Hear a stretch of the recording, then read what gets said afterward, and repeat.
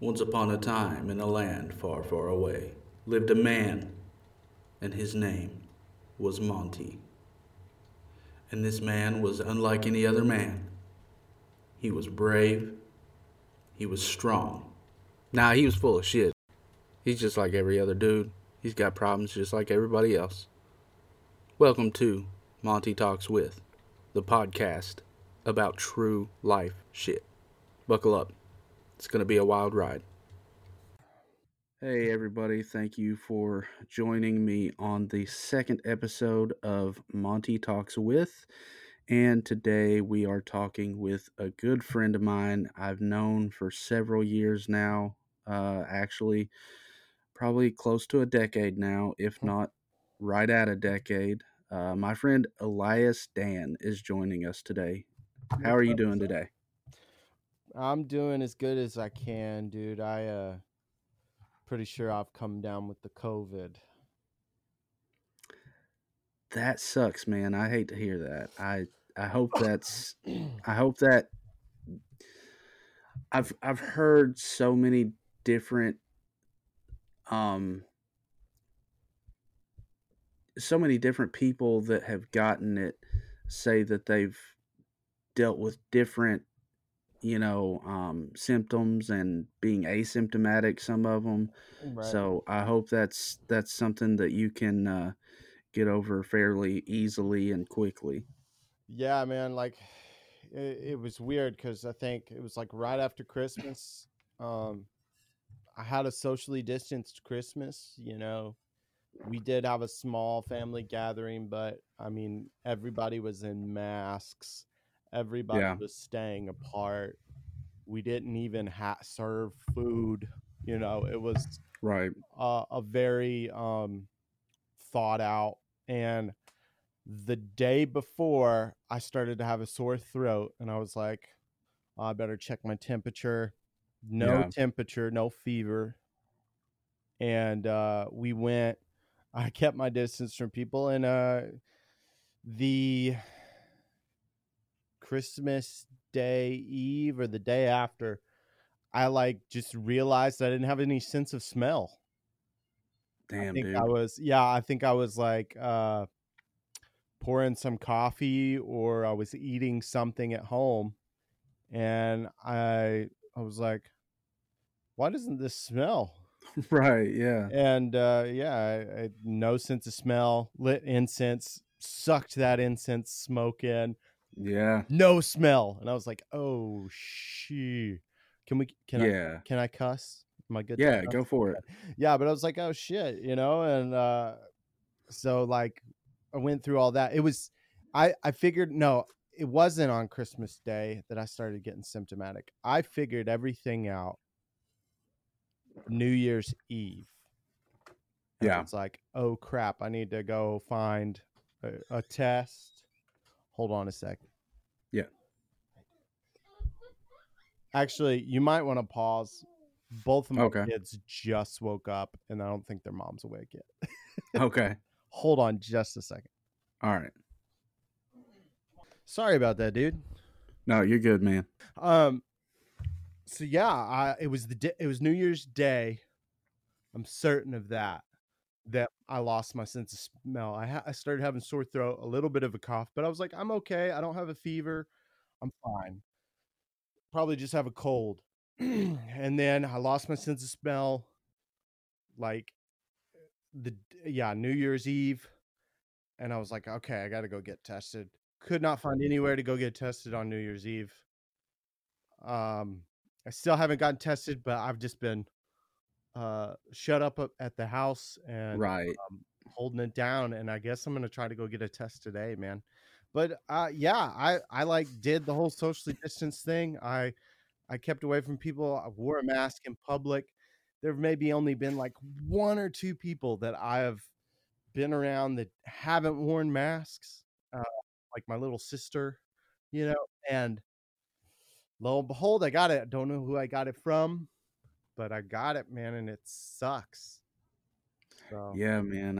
Like I said, dude, I hate to hear that, but I've heard so many people say exactly what you just said. They've been wearing the masks, they've been staying socially distanced, they've done everything that they've needed to do, but then somehow they still end up Yeah. getting the COVID.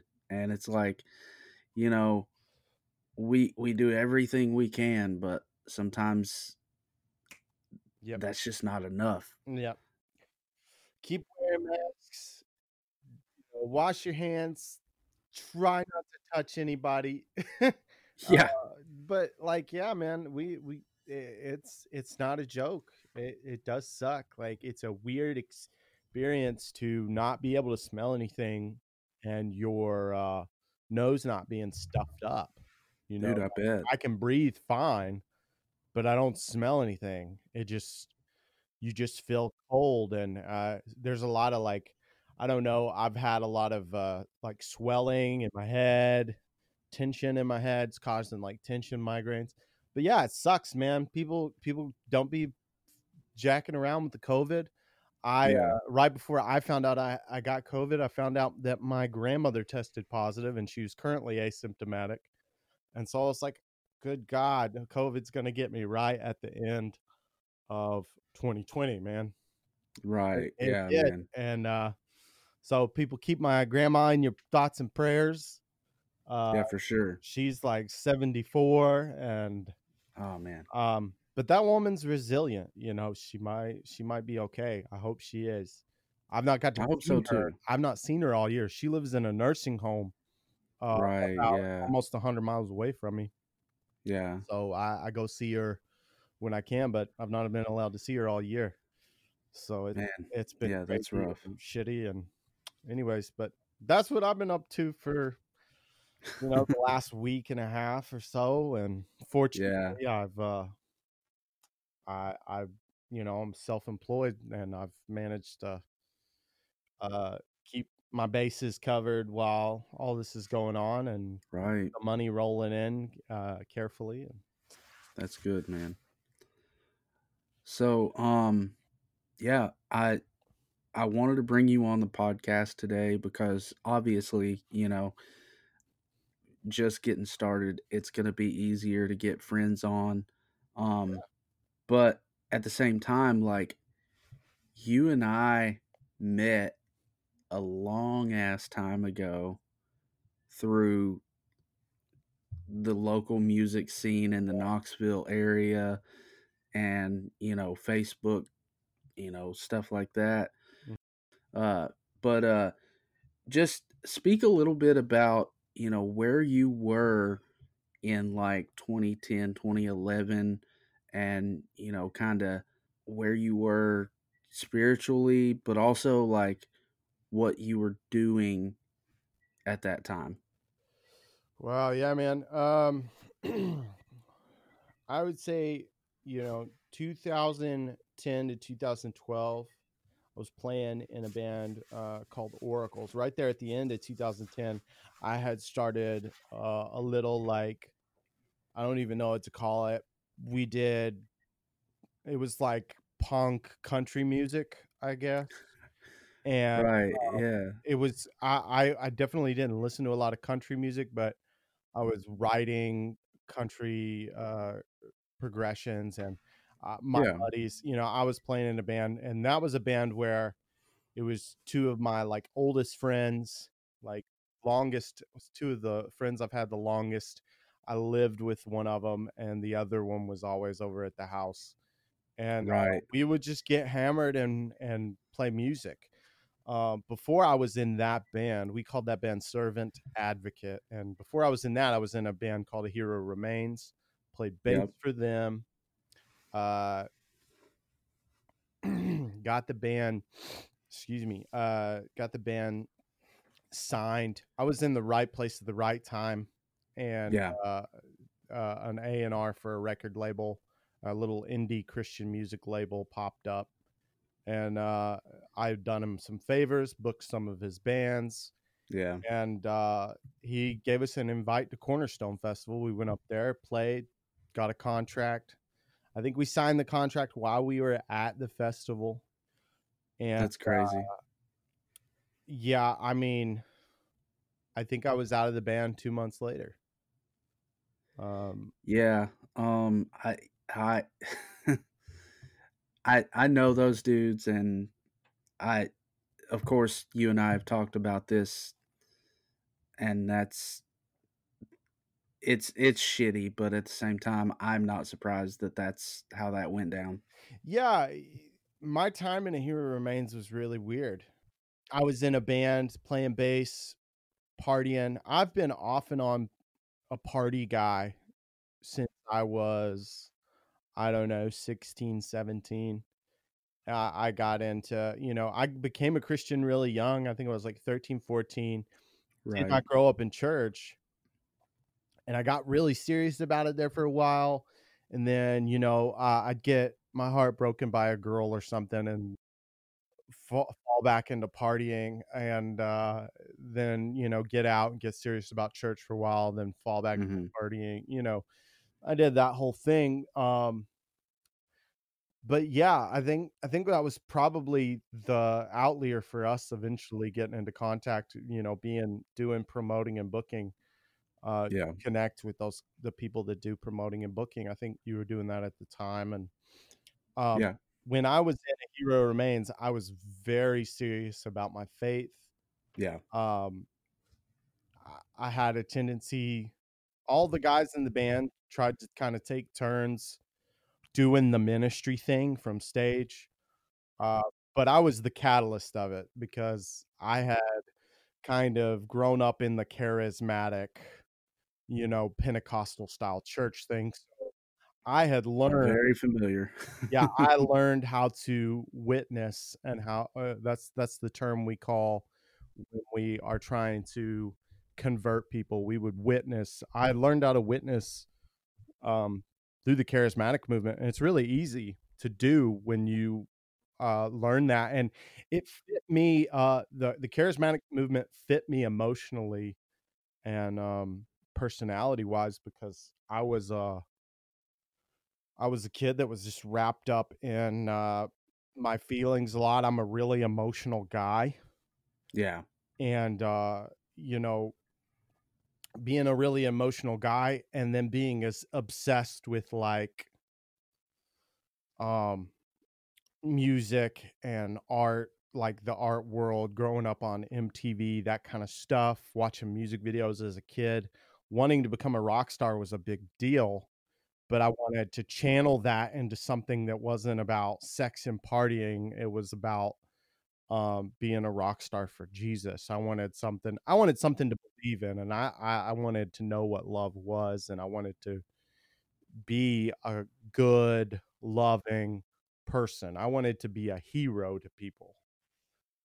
So it was real easy to just adopt all the stuff, good and bad, from the Pentecostal charismatic church. And it worked in the band, and the guys in the band were all about it because when they came to know my personality, they were like, this guy's, doing the thing. And I joined that band. The only members that were left were the singer, the drummer, and the guitar player. Drummer and guitar player are twins. Yep. Um, the singer, the drummer, and the guitar player. No bass player, no lead guitarist. And I came into the band. Um, I was like, "Hey, I got you a lead guitar player." Found him a lead guitar player, and then the singer quit, the lead vocalist quit, and then I was like, "I think I can find us a vocalist," and I found us a vocalist. And so it was almost like seamless, like the lineup transition, just boom. The moment I was in the band, I had so many connections that I tied that up, Right. and then I was booking at a venue in where I live, and um, it worked out really well, man. And we signed that record deal, and it was all downhill from there. Yeah. Yeah. I Go ahead. No, I was just saying, knowing the the trajectory of what happened after that for that band, it's they always had lineup issues. Oh And yeah, and you and I know exactly why, yeah, but if you don't want to get into that, we don't have to, No, I mean, because I've you and I never know. publicly talked about it. I've never publicly talked about it. I'll say a few things on it. Um, if any of the people from the old school are listening, I will say a few things on it. Um, I left the band because I was I had some experiences with booking for the band Yeah. that did not go well. Yeah. I had a tour that essentially we were taking turns booking tours, Right. and I had some tour connections fall through, and that happened. And when that happened, the band, it was because I think we had maybe 2 or 3 days off in the tour, out of maybe like a week. And Yeah. some of the guys in the band were really upset with that, and they said, "Okay, from now on, I'm gonna solely concentrate on booking the." One of the other guys said, "I'm gonna book all the tours. Yep. If you want to book some like weekend warrior shows, some home shows, you can still do that." Well, another week goes by, and then they tell me, "Don't even worry about booking those shows." Another week goes by, and they tell me to quit talking to people on our Facebook page, change the password to the Facebook page. The only guy that was allowed to have any online communication via the band, which in those days, it was MySpace. It was back in like 2008, 2009. Yeah. And, it was kind of like I didn't feel like part of the band anymore. I I It's was, kind of like when you're working a job and they slowly start cutting your hours back, and you're like, okay, I should probably just go ahead and start looking for another job. yeah. Yeah. And, it was a big expense. We were doing we were playing out like every single weekend. So we would have a whole weekend booked, Friday night, Saturday night, Sunday night. We would play every weekend. And then we would tour like almost once a month, and we do a week long tour once a month, I think, somewhere around there. But um, we were playing a lot of shows, and we paid a lot of dues. All the guys in that band were asked to chip in $50 a week.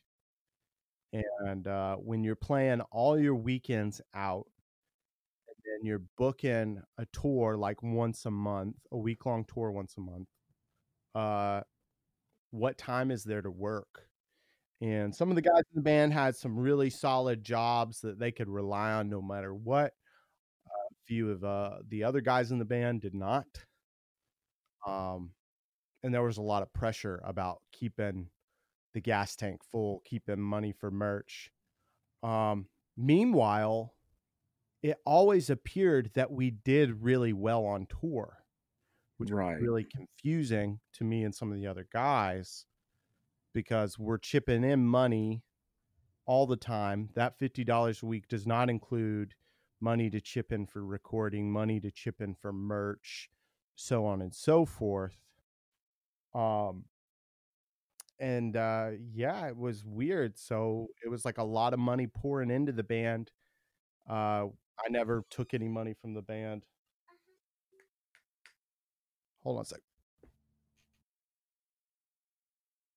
I keep saying, if you need anything, go ask mom. And then but yeah, so a lot of money was pouring into the band. Yeah. None of us ever got a payout from that band.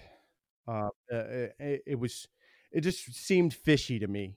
And then at the point when I had been completely locked out of the Facebook, or not Facebook, the MySpace, like I was trying to network, I was trying to book interviews and charity shows. I was trying to do a lot of stuff to get the band out there. Yeah. And I got locked out of the MySpace page, and that was kind of the point where I was like, yeah, I'm done with this. So I called the A&R rep, told him everything that happened. the guys came to practice. They were practicing at my mom's house because I was living there at the time. Um, I couldn't live anywhere else. I had a job at Arby's. It was the only job I could keep Right. and afford to chip $50 a month into, or not a month, $50 a week into this band. And then, I mean, try to pay my bills as much as I can, phone bill, Yeah. keep gas in my personal car so I can get to work, stuff like that. But I Right. called everybody. They came to practice, and I was like, "Yeah, guys, I don't know what the deal is. I don't feel like I'm part of this, so I guess I'm done. Right. If you guys aren't willing to, you know, let me connect with people through the band, I don't know if I want to be a part of this anymore." And they Right. proceeded to tell everybody that I left because I was going to start a solo project and I was going to focus on that. That was a thing I was doing before I left the band. And it was just a hobby thing. I was writing. It was music I'd wrote a long time ago that I was going to start recording, and that turned into Serve an Advocate, which was the weird country music punk, Right. like punk country. And eventually, I got kind of bored with that. Got back into playing hardcore metalcore music, and started a band with some friends. Fell apart real quick. I had wrote all the guitar for that band. So I took those tracks, recorded them, had a friend of mine play drums on them. Yeah. And after I had done all of that, found a new lineup, like an entirely new lineup. And we were doing the local thing. We did one tour for like a year and a half, 2 years. And that was Oracles. And Oracles was kind of my baby, and Yeah, I remember wrote all that. the guitar. I wrote all the lyrics. And I absolutely loved all the kids in the band. The weird thing about Oracles was, and then I definitely was not aware, but now I'm very aware. The transition into Oracles, I had a large community of people locally where I live that were involved with coming to our practices and hanging out with us. It was because it was something beyond just us playing in this band. We were about trying to hang out and have community with the people that we were with. And, Right. it was a Christian band. And at that point in time, we got connected and linked up with the church. I did not realize it then, but looking back now, that church was totally, it was a cult. It was a cult through it. And I was in that church for 5 years. Man. I was served as a deacon in that church, and the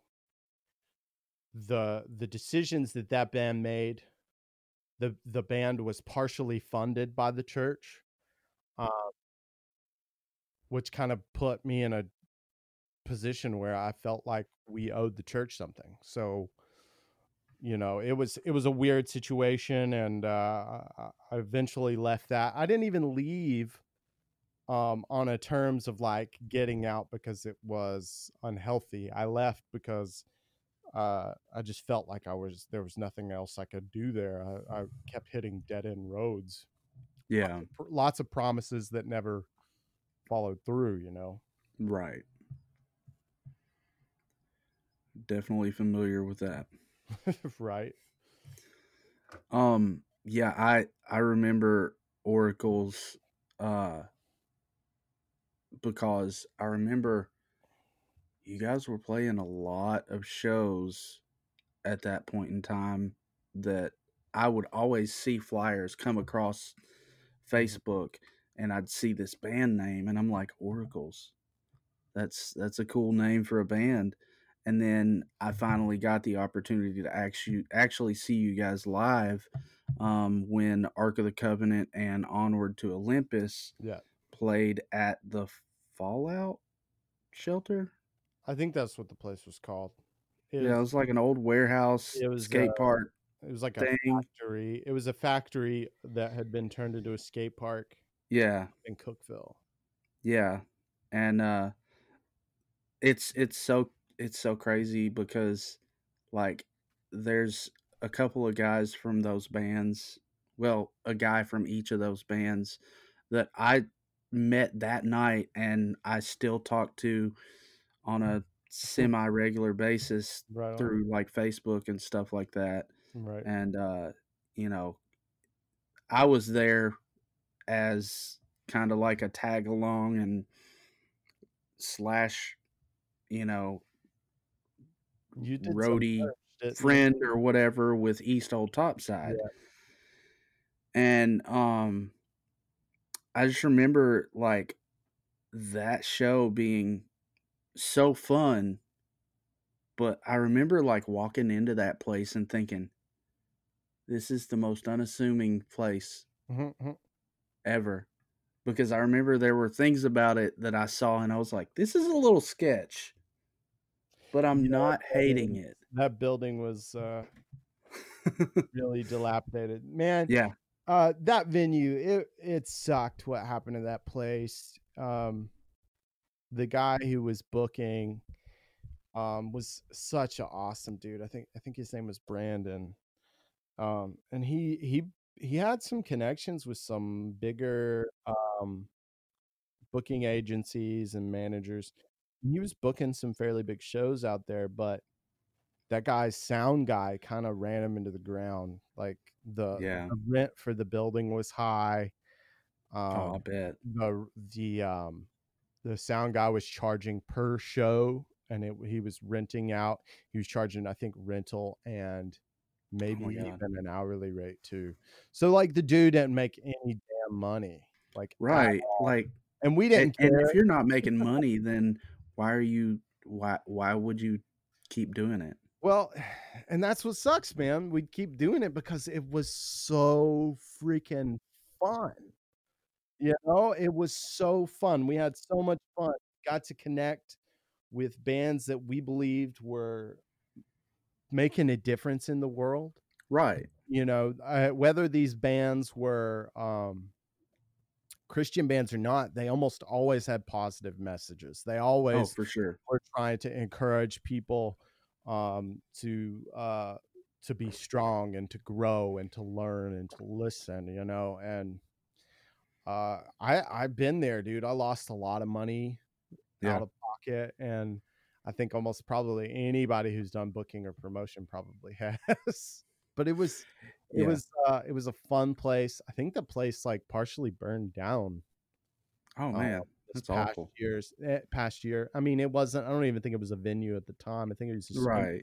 But that was the thing. It was an old factory. Like squatters would come in there, and hobos were setting, oil drum fires, and who knows. Yeah, right. Probably some satanic sacrifices or something. I don't know. Party on. But yeah, it's booking is it's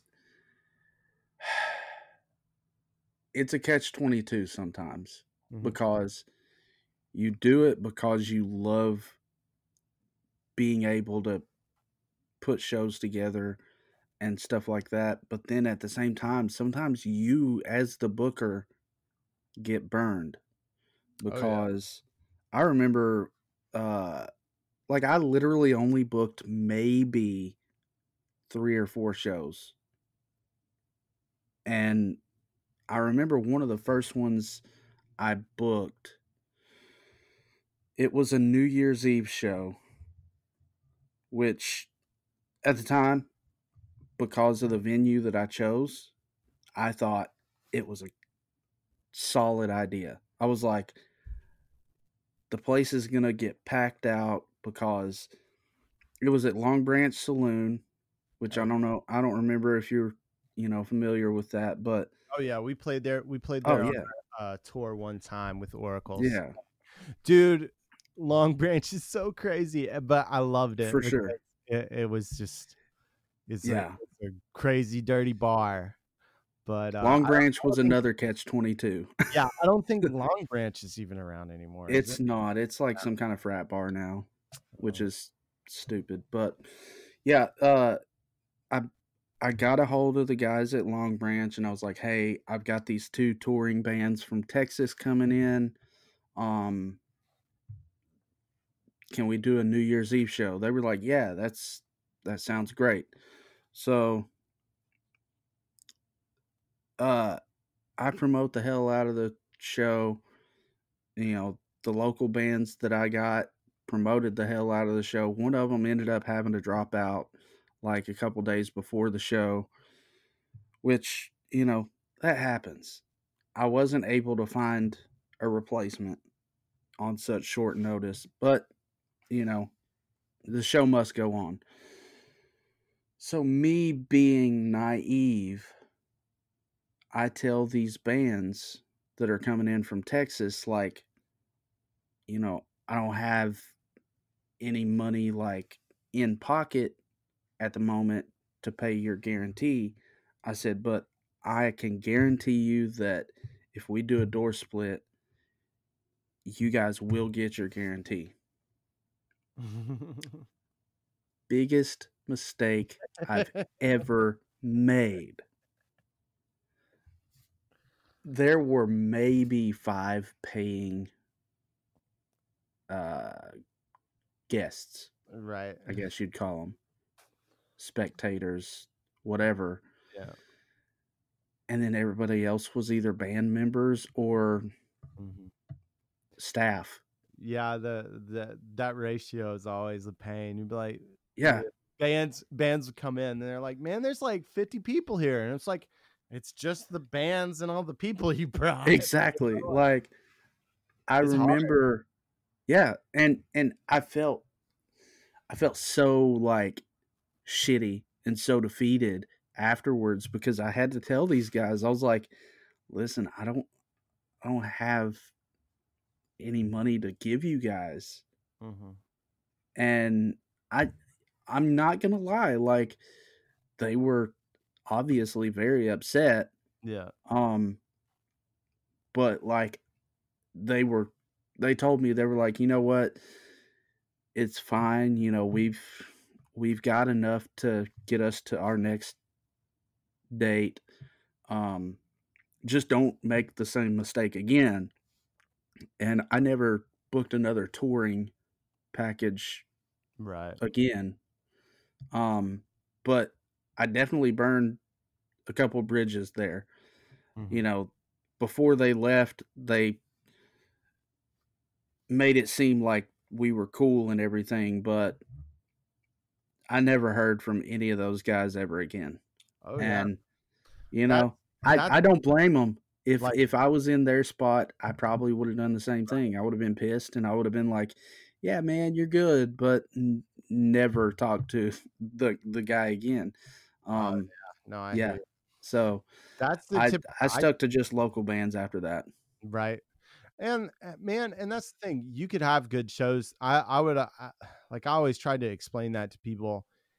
You could have great local shows. Like, in fact, if you only booked local bands, it was almost like certain to be better off than going and booking a touring guarantee on a show. Yeah. Because the local bands that will play a local show with no touring band there, those bands are probably the best bands to book. Like, yeah, because they're serious about coming and playing the show. They are there because they want to have fun and they want to play shows.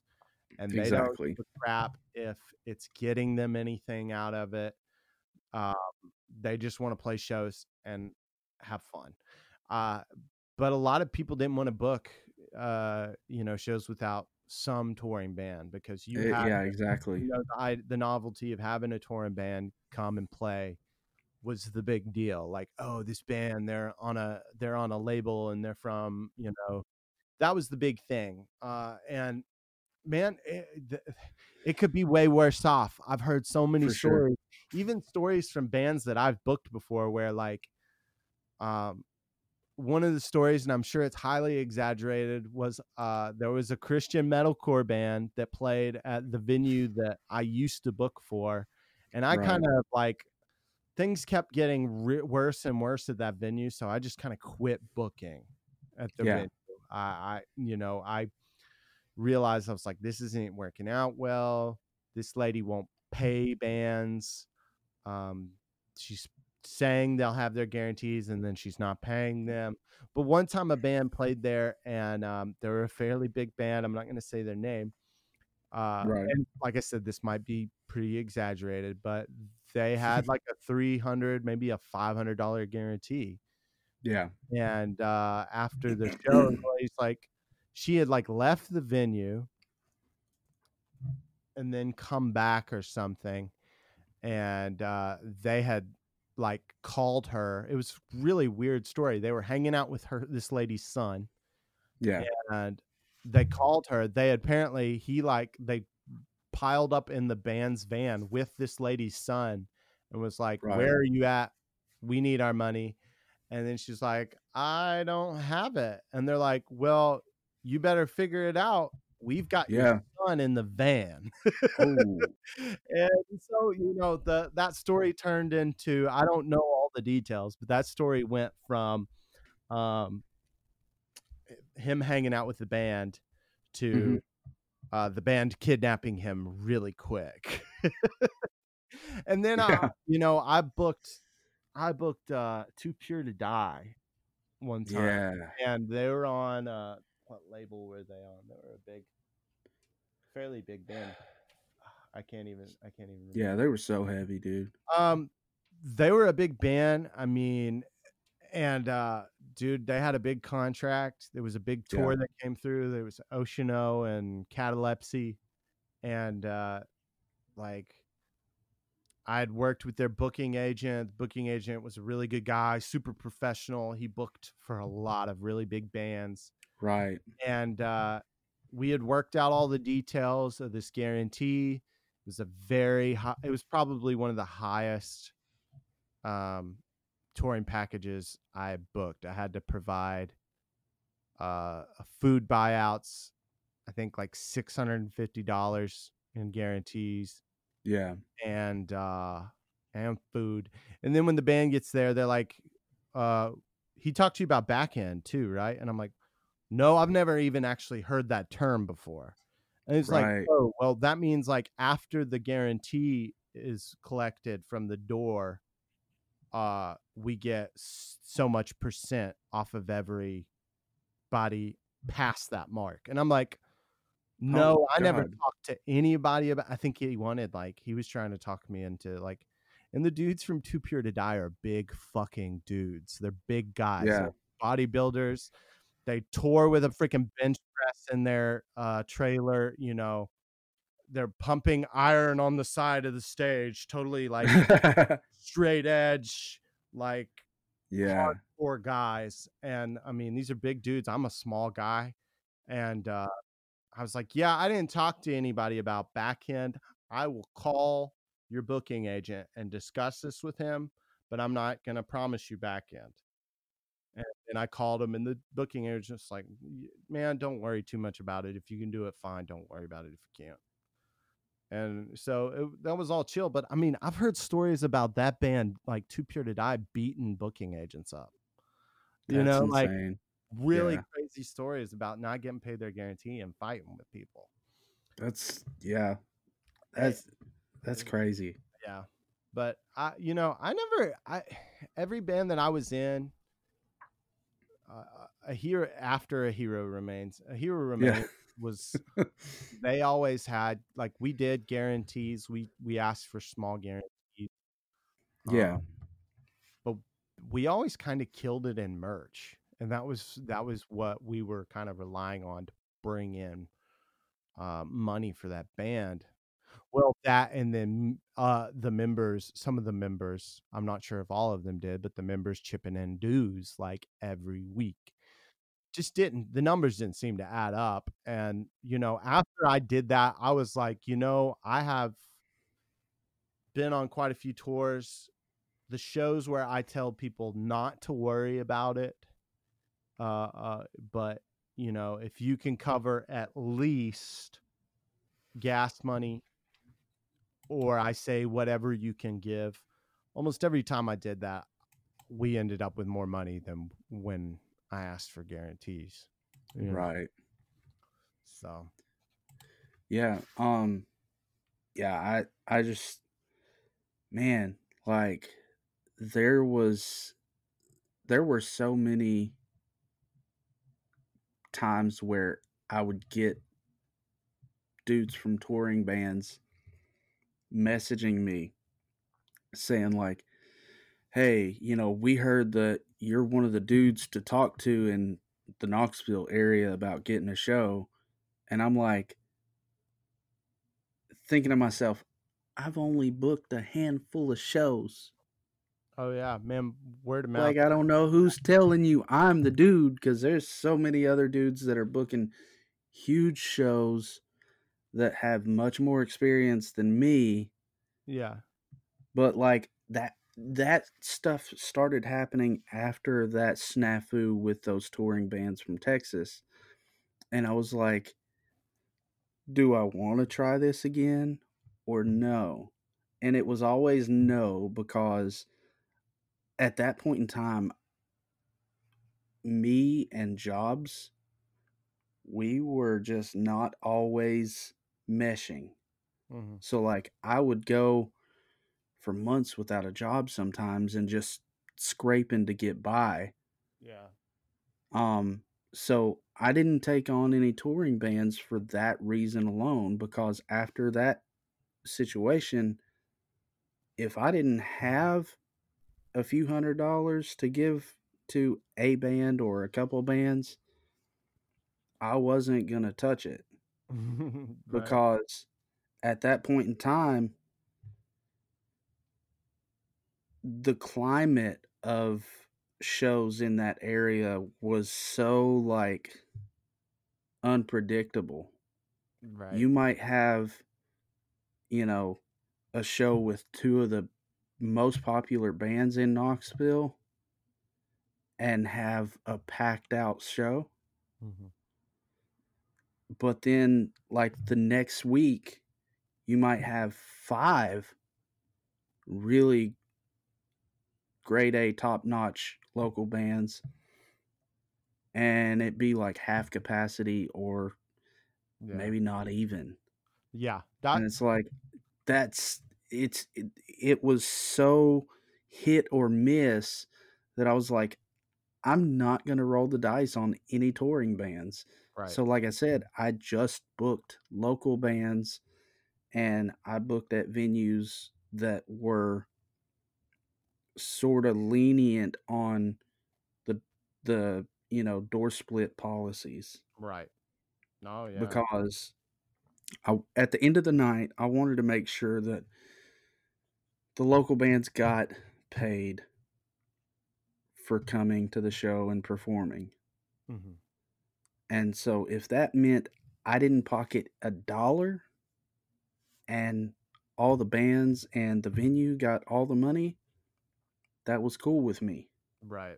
No, I hear you, man. That was the way I always was, and most of my booking I did outside of working with venues. Like I did almost everything I did DIY, do it yourself, renting out Yep. like I'd rent out rec halls and like Yeah. makeshift Those PA systems, and it was always a dude, lot of fun. rec center shows were always so fun. Mhm. Oh yeah. There's I've always said this. There is nothing more exciting than a floor show. Oh yeah. I've always man and we got so used to that. Like a lot of the bands that from the area that I live in, we got so used to doing floor shows. Like if we played at venues with big stages, a lot of bands would not play on the stage. They'd be like, "Nah, we're gonna set up on the floor." You Yeah, know, and it was like it would always bother a lot of the venues and stuff because it's right. They're there's like, "We built this stage. Use it." And it's like, "No, that's not fun." yeah, but it's like, why would I be up on a big stage if there's only like 20, 30 people here? Exactly. Want to be close to the people. You want to have a good time. Um, and but the the Christian venue thing was always weird, and it was kind of like there was kind of like a hustle to it. I didn't even really realize it being in all of that, but like there were times where A Hero Remains got paid really good, and when we played at churches and Christian venues, I think there might have been some times where, we got paid because we preached more, or we got paid better because um, when we preached, we did like this whole, like, we played like pretty praise and worship church music in the background, and we Yeah. like lift it to crescendo, and people would come up and they'd cry, and we'd pray with them, and we always did all this stuff. Have a whole invocation. Yeah, we do the invocation, and then we like made the invocation. We would carve our set out to where we were like, okay, well, we need to leave. Instead of playing a 30-minute set, just song back to back to back, Right. let's build that invocation in our 30-minute set time, and that way we're not breaking into the next band's setup. Yeah. Everything was very methodical about respecting the venue, respecting the promoters, and respecting the other bands, which was really great when I was in A Hero Remains. But yeah, that doesn't include all the shit talk that happened in the van after the fact. And there were times in that band where like I felt so out of place that I literally we would stay at people's houses and I would sleep in the van by myself. Yeah. Because I'd weep because I felt like what I was doing when I was in that band was I felt guilty because I felt like I had to preach Jesus, and this was the best platform for me to do that. Right. But there were so many questionable things, and it wasn't like they were doing drugs or having sex. It was like shit talking other bands. Always wanting money, like from the guys in the band. But we never knew how much money, like it was like, well, where'd all the merch money go? Right. And it was iffy, man. And I left the band, and my last show was supposed to be, I can't remember the name of the festival. It was supposed to be this festival that happened in Cleveland, Tennessee, Chattanooga area. Okay. And dude, that festival was off the chain. I went anyway. It was supposed to be my last show. The guys would not let me play that last show. And I remember you telling me about that at one point. I went to it because like all my freaking favorite bands were playing. Sleeping Giant was playing. Yeah. Advent. Was that at the warehouse? It was a festival. It was like an all-day outdoor festival that Casey from the warehouse had booked. Right. Was there. Oh Sleeper played. In the Midst of Lions, all these big Christian bands played, and I was like, guys, I think it's time for me to leave. I tried to leave as politely as possible. Yeah. Because I was hurt by all of it, because I felt like I just didn't have any ownership of the band. Right. And I wanted to play that show with them. And I was like, I'll make that my last show. And they told me, no, we've already got somebody to fill in. And that guy was a friend. He was actually the merch guy of the band at the time. I like him. He's a great dude. I think he's in a band called The Guild now, and his name's Eric. Awesome. I know Eric. Yeah. But okay, so here's something that was always iffy to me about A Hero Remains. It was all about Christian testimony, Christian testimony, right? I think I know where you're going. And it was not only that about the band, it was that on our label. Like that label was very adamant about us ministering to people and about the guys in the bands being Christians and all this stuff. We were going to walk our talk. And Eric was like, super atheist at the time. Like he did not Yeah. give a shit about any of the Christian stuff. And that's well and good. But that band presented itself no matter what was going on. That band had its image as that band, Yeah. as a Christian ministry minded band. Yeah. And yeah, they had Eric play at that show instead of me. It was sad. There were some times when I was in that band and I was disappointed because I almost got to play with Yeah. some of my favorite bands of all time. Yeah. And that would definitely um piss me off if that was a situation I was in. Yeah. I mean, this is the first time I've ever really talked about it Right. since what, 2009? Like I didn't tell anybody about it. I let the band present me leaving the way they wanted to. Yeah. And I didn't say a word except if somebody came to me asking questions. Right. And I never publicly bashed. I'm not publicly bashing now. People do stupid stuff for stupid reasons. I was in a cult for 5 years. Yeah.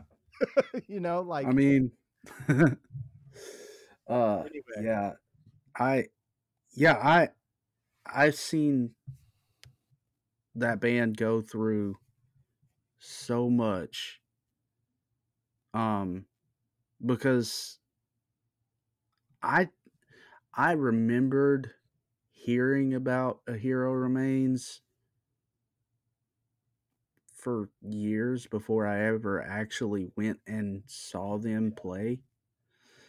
And the first time I actually went to one of the shows was after you had left, and this was probably in 2011 when their Theory of Avarice album released. Yeah. And they played this little like church venue in Alcoa. It was sometimes it was called the Remedy, sometimes it was called the 2540, but it was in Alcoa, and small venue, but super fun, like atmosphere and shit like that. But at that point, it was Eric, the brothers, and Tyler Miller on guitar, who is actually the vocalist of that other band, The Guild, that Eric's in now. Now, was Tyler Whalen doing vocals at this time? No. They had recorded that whole album with a guy named Derek Bass on vocals. Yeah. Okay. And he was the vocalist at that time. Up until sometime in 2012. Like this was in 2011, and I think he was the vocalist up until 2012 when some stuff went down. And it's always, I've heard people say that he left the band on his own recognizance, but then I've also heard other people say that he was kicked out of the band. Well, or that was voted out of the band. Yeah, whatever you want to call it. My story of leaving the band was probably the least controversial. Well, me and the guy who played guitar before Tyler, it was weird, man, because I left and then like I was staying in contact with the other members besides the twins, and then the guys that I brought in, like I think it was like 3 to 6 months went by and another guy was out and swapped out, and then another 3 to 6 months went by and another guy was swapped out, and then another 3 to 6 months went by, and and eventually, like, it's just a revolving door. There's only one common denominator in that band, and more power to them. I mean, it's all long gone now anyway, but Yeah, I wasn't gonna I'm not gonna say it was a walk in the park and that there wasn't Right. anybody at fault. There was a lot of negative shit going on. Yeah, and I think there are enough people out there who have similar experiences within that band Yeah, that would back that up. yeah. Even if they were not there with you at that time, just from their Yeah, experiences, they would probably be like, "Yeah, he's not full of shit." right. And, well, there's a lot of dudes in bands that are immature fucking dudes. You know, Absolutely. I was an immature guy. We were all immature. We all Yeah. did dumb stuff. We said bad stuff about things that we shouldn't have said. Um, and honestly, a lot of those people, the people that got the shit talked about them all the time, probably did not know it. Yeah. Like, they were people that were treated like the best of friends. And Exactly. that was the thing I always had a hard time with. I was like, you're talking shit about these other bands, but these guys are the guys that hook us up with shows all the time. These are Yeah. guys that have encouraged and supported us. They watch our set. You Go know, above and beyond too. we play shows with them and they watch us. Okay. Yeah. That was kind of And a that's thing, like, rare. you find out who your friends are by who Yeah. watches the band, right? And that was Yeah. always a big priority for me. I was like, you know, we stay around and we watch all the bands because we want to show everybody in this community we support, we care. Exactly. Meanwhile, we're going to talk shit in the van. Yeah. But you know, whatever. But you know, eventually I hung my hat up. When I was in Oracles, I had just met my wife, Yeah. and my wife is from Canada. And so that's a big process. Having her immigrate here was a really big process. Oh And yeah. so, you know, Oracles lasted about a year or two, and then it got put on hold because all the guys in the band left because I acted like a child. And Yeah. you know, and that right there is a perfect example. The common denominator in A Hero Remains. I did the same shit to the band I was in after that. Yeah. And I didn't, you know, I didn't ever mean to. The guys in Right. Yeah. that did wrong, they probably didn't mean to. But Hindsight is 2020. yeah. And so I, you know, toward the end of Oracles, like, not only did Oracles end, my booking and promoting ended because there were other local bands booking all the time. And I had Yeah. a thing where I was like, I really didn't want to book a show where I had guarantees coming out if there was Yeah. going to be 3 or 4 shows that were all That done same. in the same small town, Yeah. you know, that month. Like, there was shows going on every weekend, and I know people aren't going to show up, you know, so I would only book like one show a month. I was like, if Right. there's a bunch of other shows booked, and I would always talk to the other people locally who are booking. No disrespect to any of them, represent 931, but you know, there were a lot of people booking shows, and I Yeah. didn't want to pull people away from their shows. I didn't want my shows to have bad crowds, so I quit booking. And Right. you know, I book shows, but you know, once you have a family and you're trying to get your life together, you can't be throwing out a bunch of money out of pocket. Exactly. Yeah. So I kind of grew out of that, and now I've got the family and the kids and all that stuff, man. So now that we've kind of gone over a little bit of the history, what is Elias Dan doing now? Well, dude, I'm doing a lot. You know, for, like I said, when I was in Oracles, I was in that cult, and didn't Yeah. realize it was a cult. I left that church, went to a new church. I was there for 3 years, and I did some work in I worked as a contractor at a for DCS at a boys' home for Yeah. juvenile justice, as well as kids that were awarded the state, which that was really tough, man.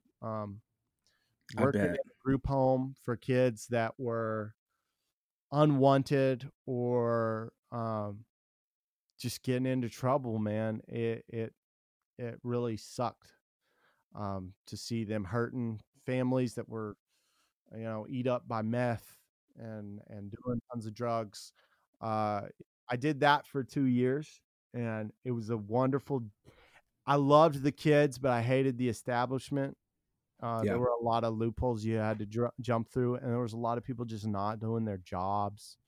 And it's always a hairy situation when you're dealing with nonprofit organizations. Period. for sure. It's really easy for conflicts of interest to jump in, and Oh, did that. I absolutely. did that, and it's led me. When I transitioned out of the cult into this new church, it was right at the same transition of me being in that job. I transitioned out of that job just because I could not. It was like it it demanded my life. I would Yeah, work bare minimum 35 hours a week, bare minimum, and it would turn into third shift. You'd work third shift, you'd come out of third shift, you'd come home, you'd go to sleep, and then you would get up for a second shift. And so, man. like, I'd come home, sleep for 4 or 5 hours, get up, go to work, come back home, sleep, and then they were intersecting all the shifts, Yeah, and then shifts on weekends were 12 hours, dude. and so yeah, I remember working like 50, 60 hours a week sometimes. Yeah. And I my son was born at that time, my first son. Mm-hmm. And so I just wanted to spend time with my family, and I transitioned out of that. I was at a new church. I got a job with the pastor of the church painting, and Yeah, I learned residential and commercial painting. And about 2 years after that, I started my own business and that's started a awesome. painting business. I still play music on the side. I was playing in church, but about a year to 2 years being into that church, I Mm-hmm. started kind of questioning a lot of the stuff that was going on in my life, Yeah, questioning what I believed. I came to that realization of, oh man, the past 5 years, I've been in a cult. This is a cult. yeah, I was being manipulated and lied to. Other people were being manipulated and lied to. They would promise the world, and then everything would fall through. And then somehow all that stuff falling through would be your fault. It's like, hey, I'm going to do this for you. And then, hey, why didn't this happen? You didn't do this. And I'm like, you told yeah. me not to do that. You told me to wait on you. And so I waited on you, and then it fell through when I waited on you. Right. And that happened time and time again in that church. And it really led me, those kinds of things happening and looking back at my own past and realizing I was in a cult and that I was putting my family through the torment of being a cult. It made me ask a lot of questions about the evangelical church. And Yeah. I questioned my faith. My faith changed radically over the span of like 2 years now. It's literally been like almost right at 2 years that I've been kind of deconstructing and reconstructing my faith. Right. I, I stopped going to church this year. Mm-hmm. It's the first year I've not gone to church at all, and Right. it was an interesting experience. COVID has done a lot, and Yeah. partially, before COVID hit, me and my wife were saying, man, maybe we need to take a break from church. And then Right. COVID hit and we stopped going. And Yeah. It's like, well, maybe that's a sign. yeah, well, and and the few times I'd went to church before, and no disrespect to the people at the church I was going to, it's a great church. They're doing awesome things in the community. It was sure as heck beat being in a cult. Right. I But think anything does. yeah, but the last few times we went, I came to the conclusion, I was like, all these people are great, but all these people are serving this mechanism, and that mechanism serving the God we claim to believe in, that's kind of questionable. Yeah. Like, there's all of like the institution of church. There's a lot of stuff that goes by the wayside to build, protect, and continue that institution.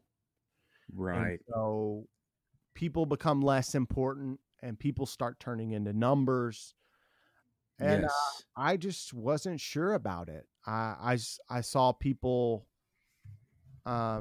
trained to be prideful, and I saw people trained to be selfish, and I saw people tokenized. I saw people scapegoated. These are Yeah. things that I don't think are meant to operate in the people who claim Christianity. And so I said, I'm going to step back from the institution. I still believe in Jesus. But when I did that, I was able to say, oh, I can be a Christian and decide what I believe. And I can interpret the Bible according to my way of interpreting it. I Right. do not have to follow what this one specific denomination or this one specific teacher tells me. And I encourage everybody to do that. Make your faith your own, because Yeah, for sure. if it is just regurgitated rules from a preacher, that's not your faith. No, that's his faith being pushed onto you. Yeah. And, I've always kind of questioned the idea of praying for salvation. Like there's just always been something that kind of didn't settle right with me with, I got saved, quote unquote, as a kid at like 11 or 12. I got scared. Yeah. I got scared into salvation, hellfire and brimstone. And Dude, me too. I came and I'm crying because I'm afraid and I don't want to go to hell. I was actually the preacher of this Southern Baptist church pointed at me and told me to come up because he saw the tears in my eyes, because I'm scared of hell. 11. And then at that point, you're like, okay, well, I gotta go up there now.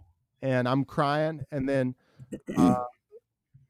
one of the few people I knew at this church came up and they said, just repeat after me. And I repeated a prayer, and I felt good for a couple of days, and then I didn't think about it again. Yeah. And that's how it happens.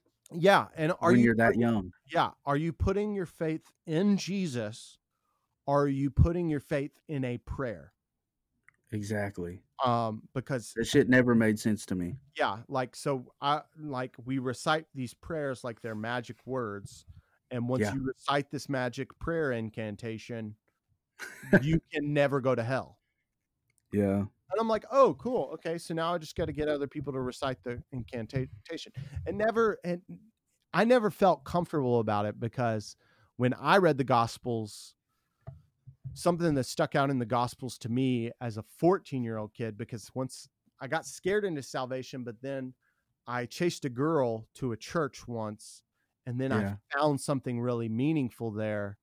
And it was the stuff inside the Bible. And it was the first time I ever really read the Bible. And I read in the Gospels, Jesus said, call no man teacher, the Holy Spirit is your teacher, and call no man father, for God is your father. And so Jesus made a really strict declaration on how to view authority. Yeah. And there's this higher authority that you value over the people that are teaching you and fathering you. There's a higher authority than them. Yeah. And so, I've always clashed with authority. I grew up without, a bad family situation and dysfunctional family, and my dad wasn't around, and I grew up with a pretty solid family situation. but I've just always been one of those buck the system kind of people. I mean, when I was in elementary school, Mm-hmm. I would always get in trouble for talking back to the teachers. Yeah. Middle school, same thing. Yeah. High school, Did you same have thing. did you have the ADHD? Yes. Yeah. Well, not ADHD, but ADHD. ADD. Yeah. I was the Yeah, ADHD. I was taking yeah, I was taking Ritalin at like 5, man. bro. That They put me on Ritalin at like 7. My mom took me off of it when I was like 12 because I had started taking it so regularly Mhm. that it wasn't really working anymore. And if anything, it was actually making me sick to my stomach a lot. Yeah. So my mom was like, we're going to take him off of this. And at that time, I think they were starting to kind of roll out like Adderall and shit like that. Mhm. And my doctor, pediatrician, whatever, I think he had suggested Adderall Mhm. as an alternative.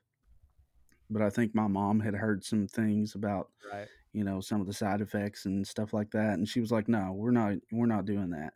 So she took me off all medication. And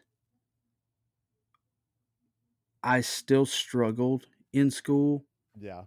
And like, I still had major problems like staying on task and keeping my attention focused on one thing at one time.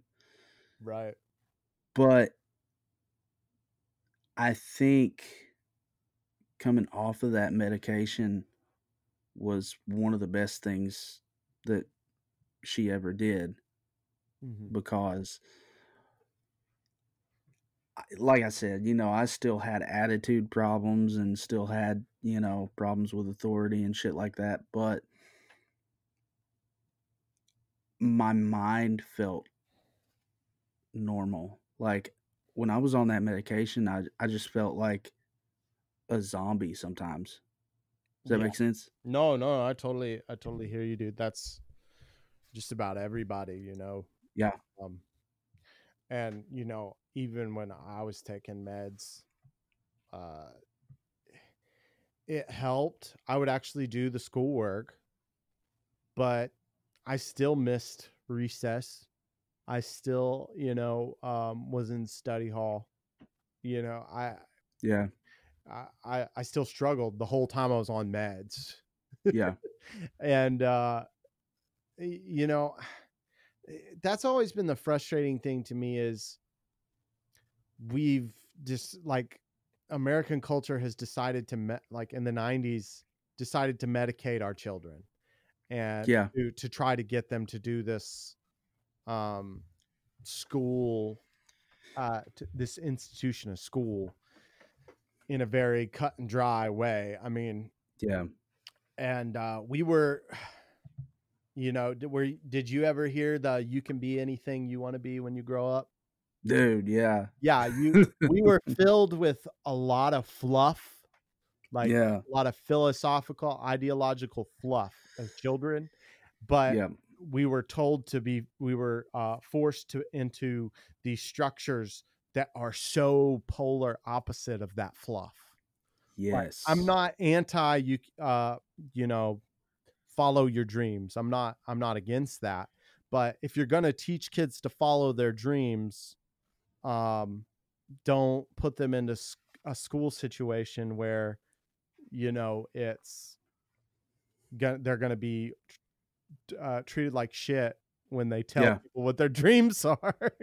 Yeah, like if you got a kid that wants to grow up to be a rock star, Mhm. don't send them to a school where if someone says, "What do you want to be when you grow up?"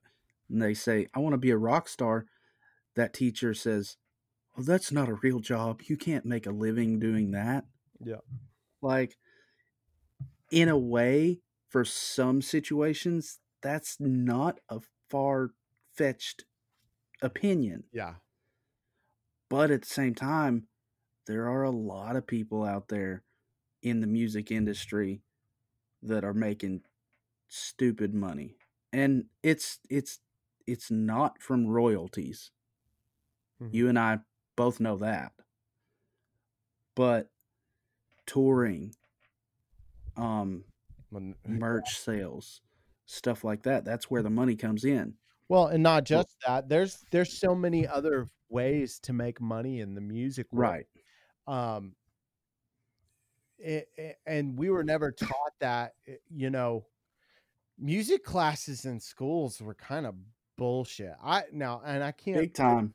I can't really talk too much shit about that because I after fourth grade I was homeschooled.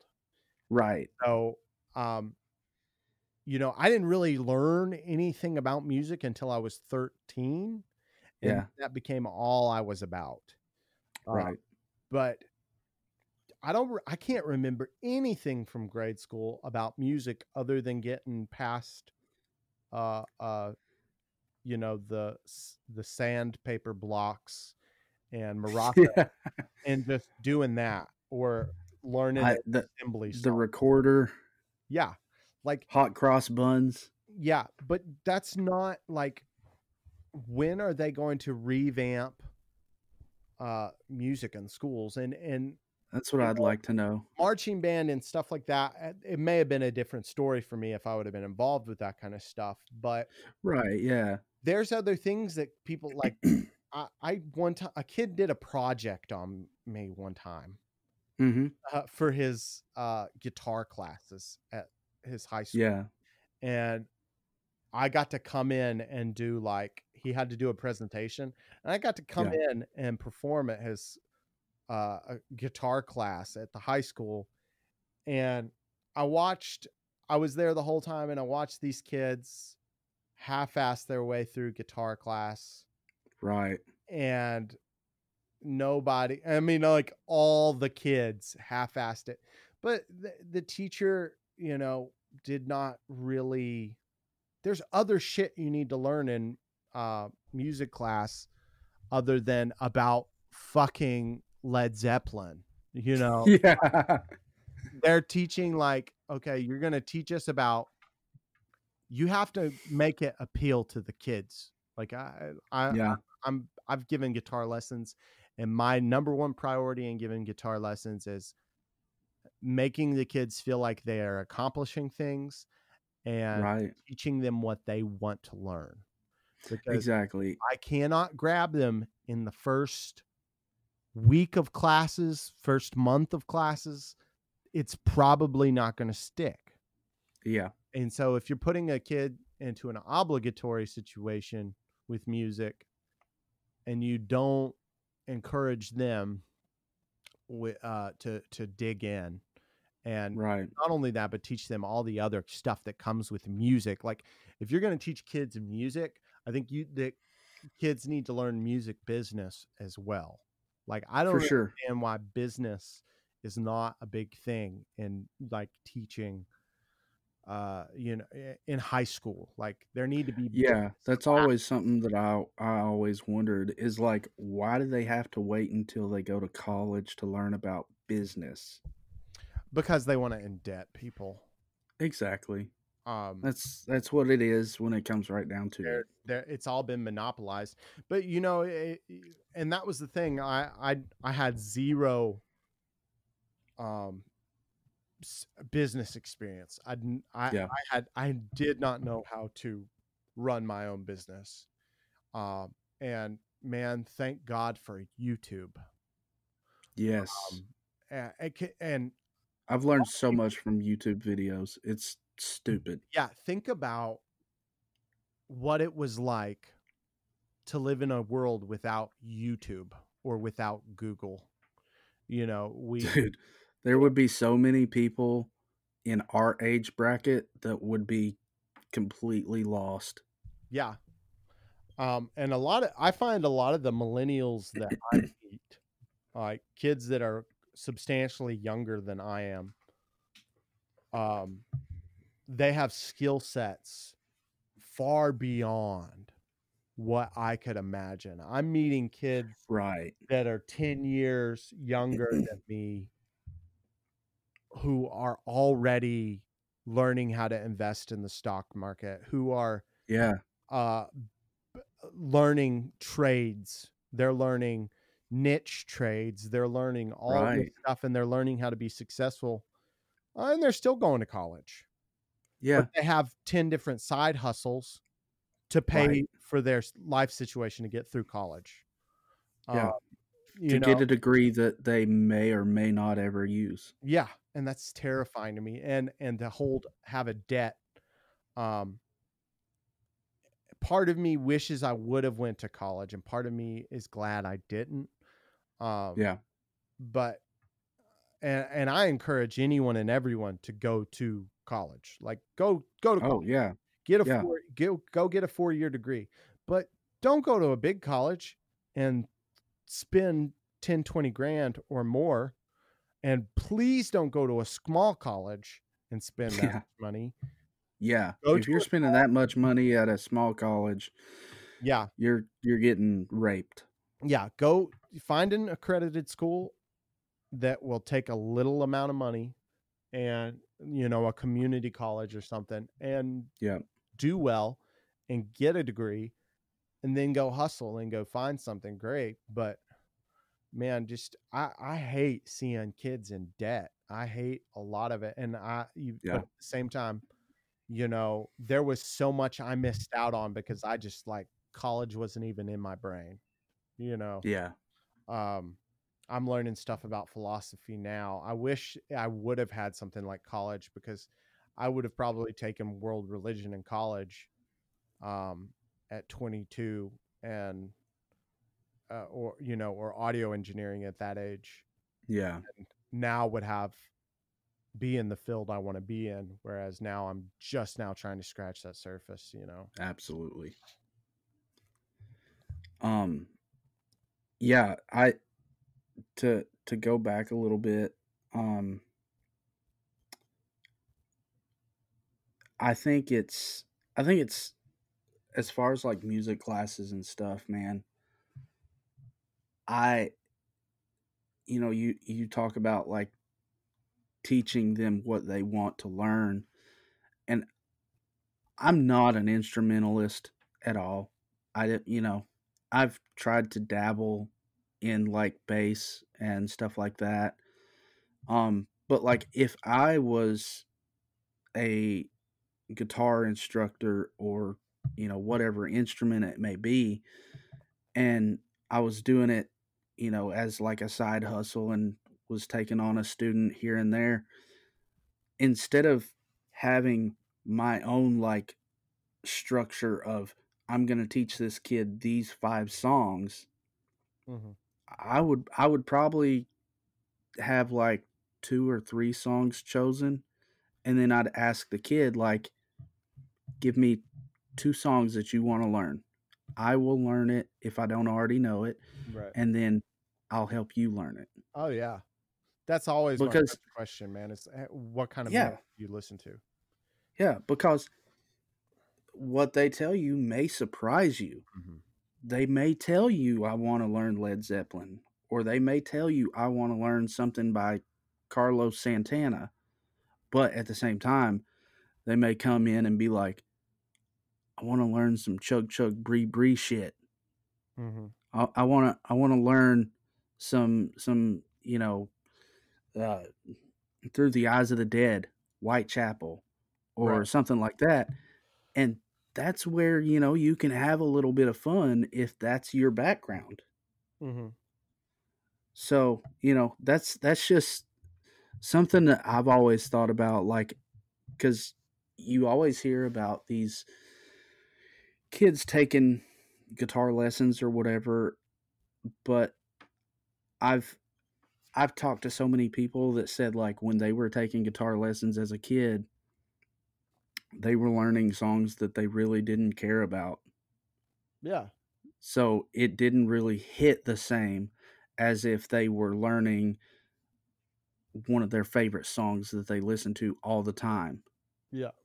No, totally, man. Like And that's the thing. Like everybody gets like a super cheap acoustic Yeah. starting at, like their parents buy them the cheapest acoustic or electric guitar possible, and Yeah. it's That not Walmart fun. first act. Yeah, it's not fun to learn on. It's not like it won't sound good even if the guitar Yeah. player is good, and Yeah. that in itself can be, you know, a death sentence to For sure. somebody learning something. Like Yeah. if you give them really cruddy materials, and the guitar is not it's not that easy of an instrument to learn.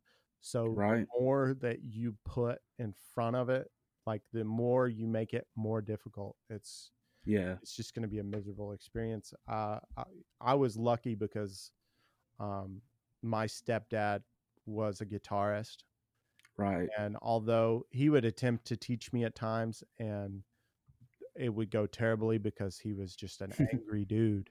Uh, Yeah. but he bought me a good guitar starting out, and And that's good, man. having a good guitar starting out was a big part of it. And but Absolutely. and that's the thing. A lot of kids, it's like they want to play heavy metal and they get a cheap little acoustic guitar as their first guitar, and it's like, Yeah. or they want to play acoustic country music and their parents buy them a freaking metal guitar, and Yeah. you know You get the Schecter Diamond series when all you really want to do is play some George Strait. yeah. It's like, why can't I get the twang out of this I want, but Yes. it's crazy, dude. And um I've played in just about every genre of music you can play in.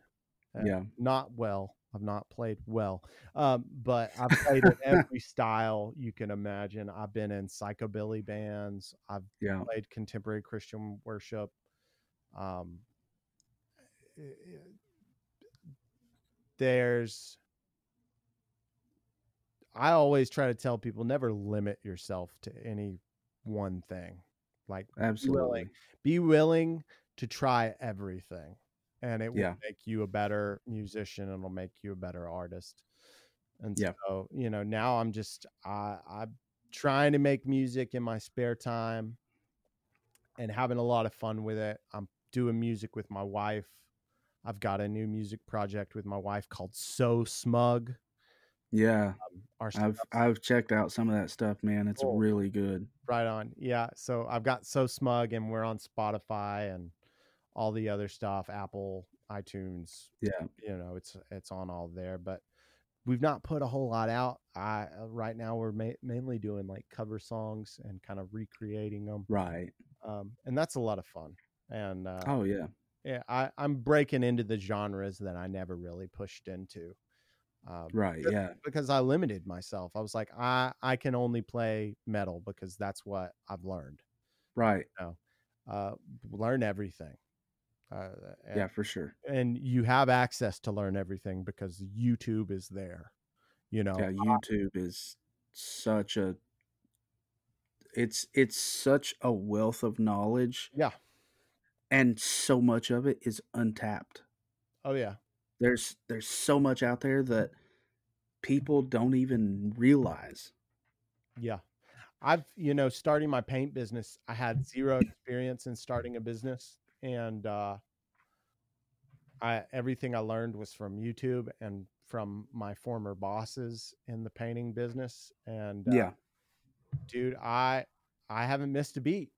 I had, in my first year, I had 1 week where I didn't have work coming in, but I've worked ever since. And That's great, paying man. my bills. I'm doing okay, but that's the thing, like, learn. There's not being good. You're not just good at stuff. Nobody's not just, some people might be more inclined to a skill than others, but practice always beats born talent. Absolutely.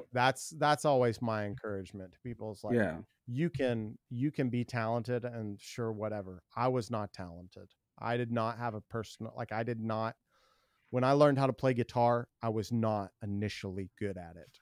Right. I used to practice 8 hours a day. I was homeschooled. My mom didn't make me do shit. And so I Yeah. would sit and play guitar for 8 hours a day. Yeah. And I got And good at guitar that way. yeah, and I mean that's the way you should approach it. If you have the ability to put that much effort into it, that's how you should. And you know, a learned talent is always much more appreciated by the person with the talent than an innate talent. Right. Yeah. Because if you were born with perfect pitch, you're just, that's just you. You're just like, okay, so I have perfect pitch. Cool. But if you have gone through voice lessons and, you know, stuff like that to really achieve that perfect voice, you're going to appreciate that because you've put so much work into it. Yeah, it gives you a lot of respect for a craft, and it gives you a lot. Yeah.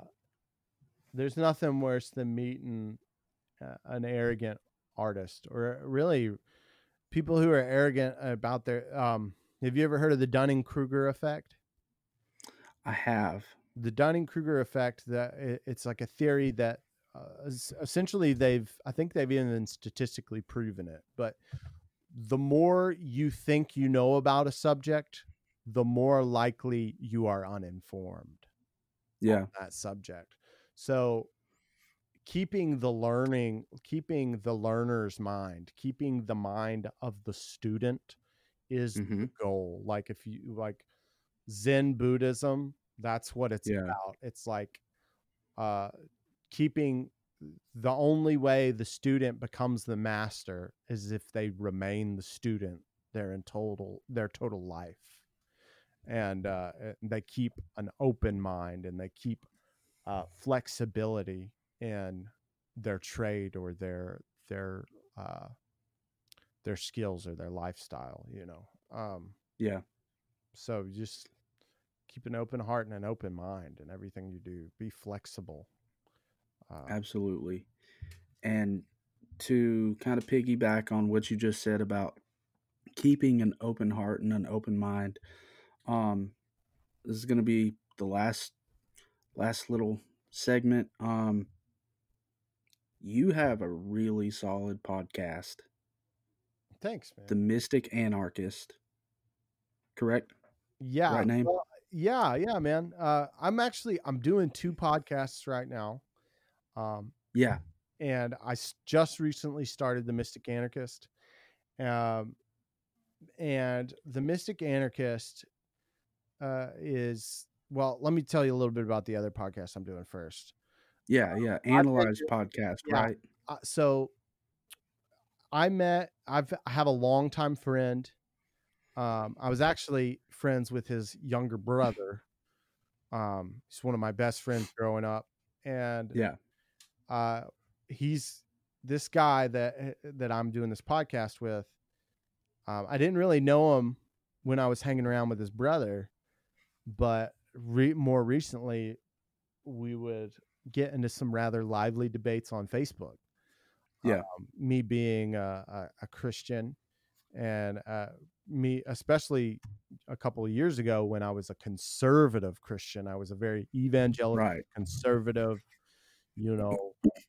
very what everybody thinks of a Christian when they hear the word evangelical or the term Christian. I was a very mainstream kind of Christian, even though I hated it and didn't want to be. I was still that because I wanted to fit into that institutional box of the church.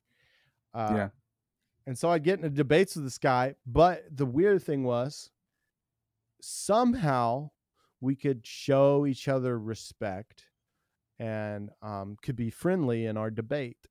And that's rare. Yeah, and he's very atheist. He's super atheist. Yeah. And so we eventually were like, hey, man, let's start a podcast and we can talk about all these.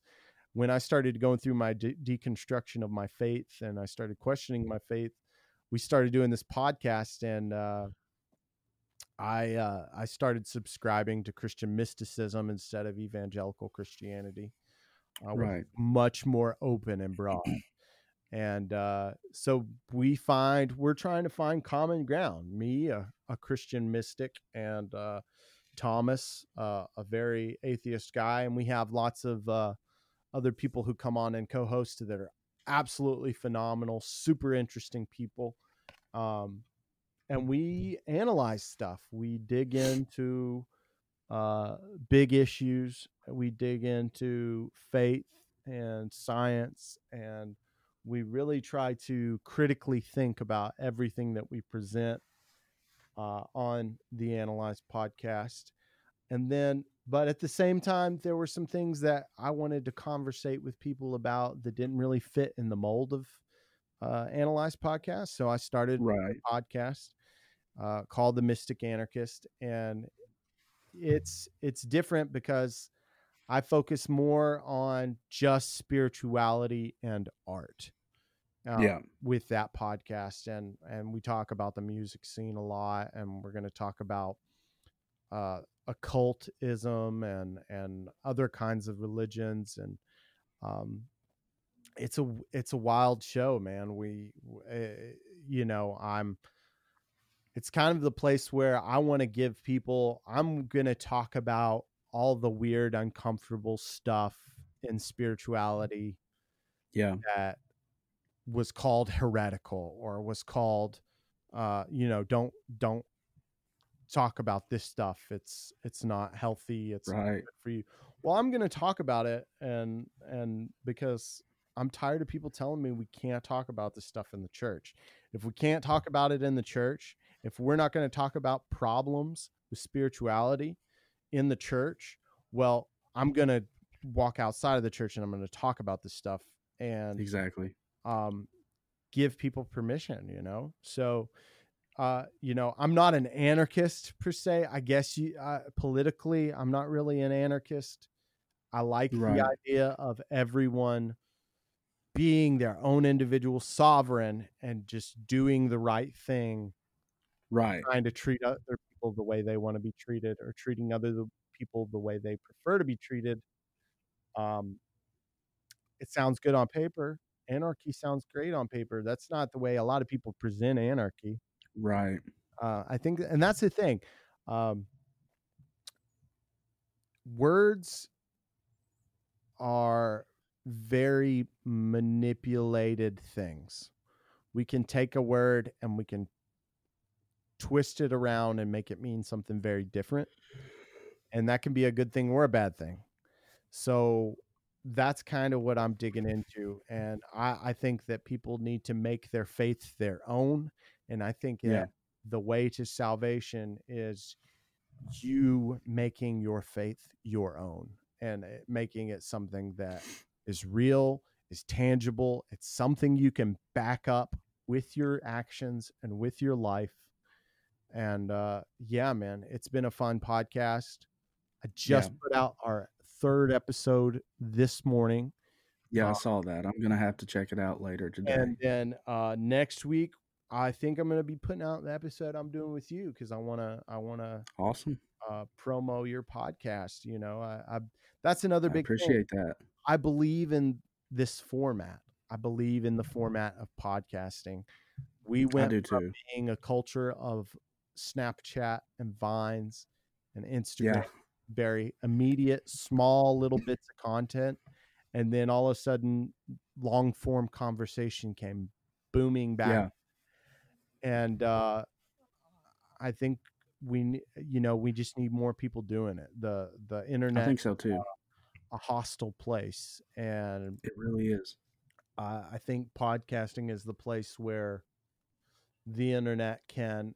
Don't get me wrong. There's a lot of bad podcasts out there too, but there's a great wellspring to take from in the podcast world. I can go to my job and just listen to podcasts all day long, and I can become Absolutely. very well versed on just about any subject I want to know about. Oh yeah. So I love it. And so anybody I can promote and help build podcasts, I'm going to encourage the hell out of them to do it. Anybody I can encourage to create anything, any kind of art form, telling stories, music, paintings, photography, whatever the heck it is, animation. If it's somebody making a video game, Right. playthrough, whatever, like I'm okay.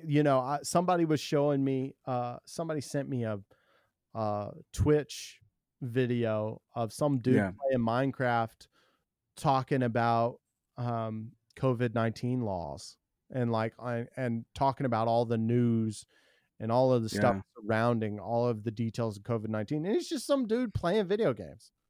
And that's I think that's the beauty of things like Twitch streaming and shit like that, is you've got these dudes that are sitting in their rooms, some of them like full-blown studios, playing video games. So you get to enjoy that if you want to watch it for the video games. But then at the same time, you've got this dude who's, talking about real shit that's going on in his life or throughout the world. And it's like, you can have your cake and eat it too, I guess. Like, you can sit and watch a dude play video games, but also get news or learn something or just soak in knowledge that you maybe didn't have before. Yeah, it kind of feels like, the like that era that existed before cell phone, like having internet access on your phone. Yeah. Like you just go hang out with people and play video games and just talk about whatever. Yeah. Or you just go hang out and jam music and talk about whatever. There was like, it's about the closest we can get to some of the communal experiences we probably had in our early teenage years. Oh, absolutely. That felt very genuine. Definitely. I mean?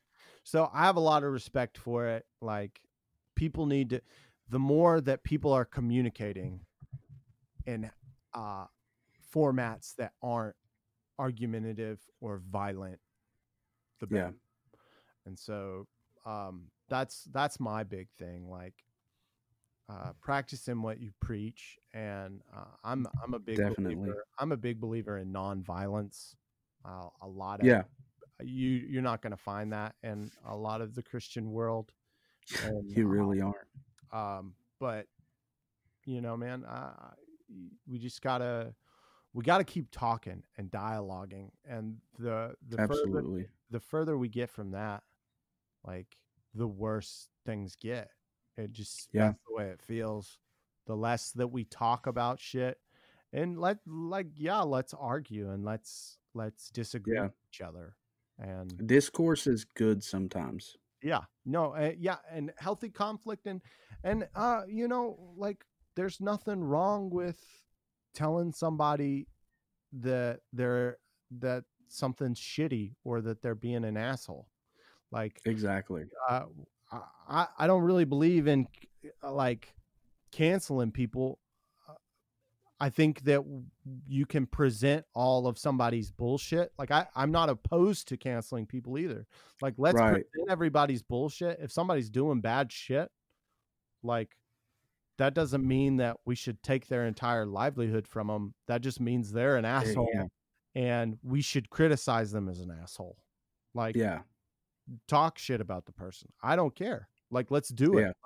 Let's talk shit about people and argue with people. But let's keep the conversation going and not get violent. As long as Exactly. you know, I.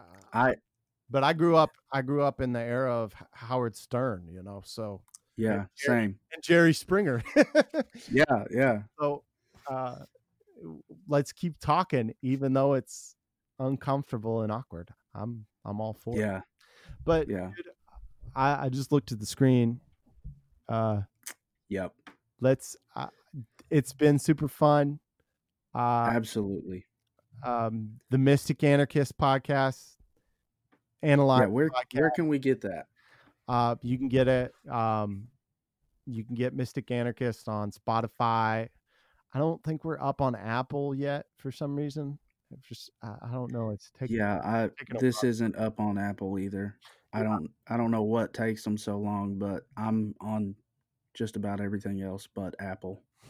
Weird, but yeah, Apple Podcasts, um, anywhere podcasts are pretty much. Cool. Analyzed is on Apple Podcast and Yeah. Spotify and everything else. But the Analyzed podcast, Mystic Anarchist. You want to hear some new music? You can go check out So Smug, SoSmug. Perfect. Spotify and all that stuff. But yeah, man. It's been good, man. We'll have to do this again for sure. Dang, dude.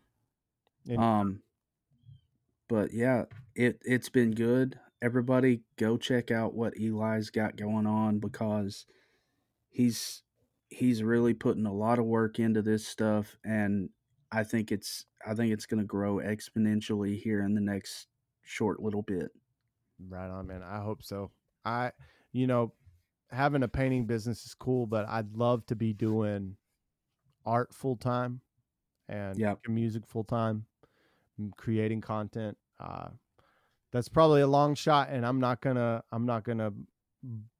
kill myself over it. But you know, we need Yeah. we need to give our lives meaning. Absolutely. Whatever you And can I do, totally believe in everything you're doing. I appreciate that, dude. But hey, uh, you know, I'm no guru. Don't ever be like I don't want to be a guru. I don't want to be a life coach. I just Yeah. want to talk to people about interesting shit. You do Same. you, by all Same means. here. And so, everybody, if you're listening to Monty's podcast right now, keep listening to Monty's podcast. Give him an incentive to do this and share it. Because the more people we can have talking about stuff that's not, inflamed political confusion all day long. Yeah. Let's do that, and then maybe we can all get on the same track and support each other. You heard that new Tom McDonald joint? You heard that?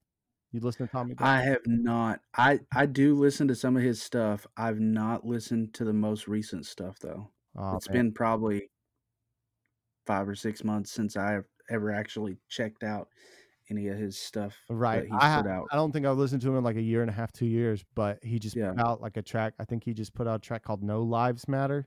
Ooh. Okay. Yeah, it's I'll have to check that one out. Man, yeah, we need to we keep if you're a Republican, Democrats aren't your enemy. And if you're a Democrat, Not at all. Republicans aren't your enemy. No. We need to quit treating each other like enemies and figure this shit out because it's getting nasty. Stupid. It's getting nasty.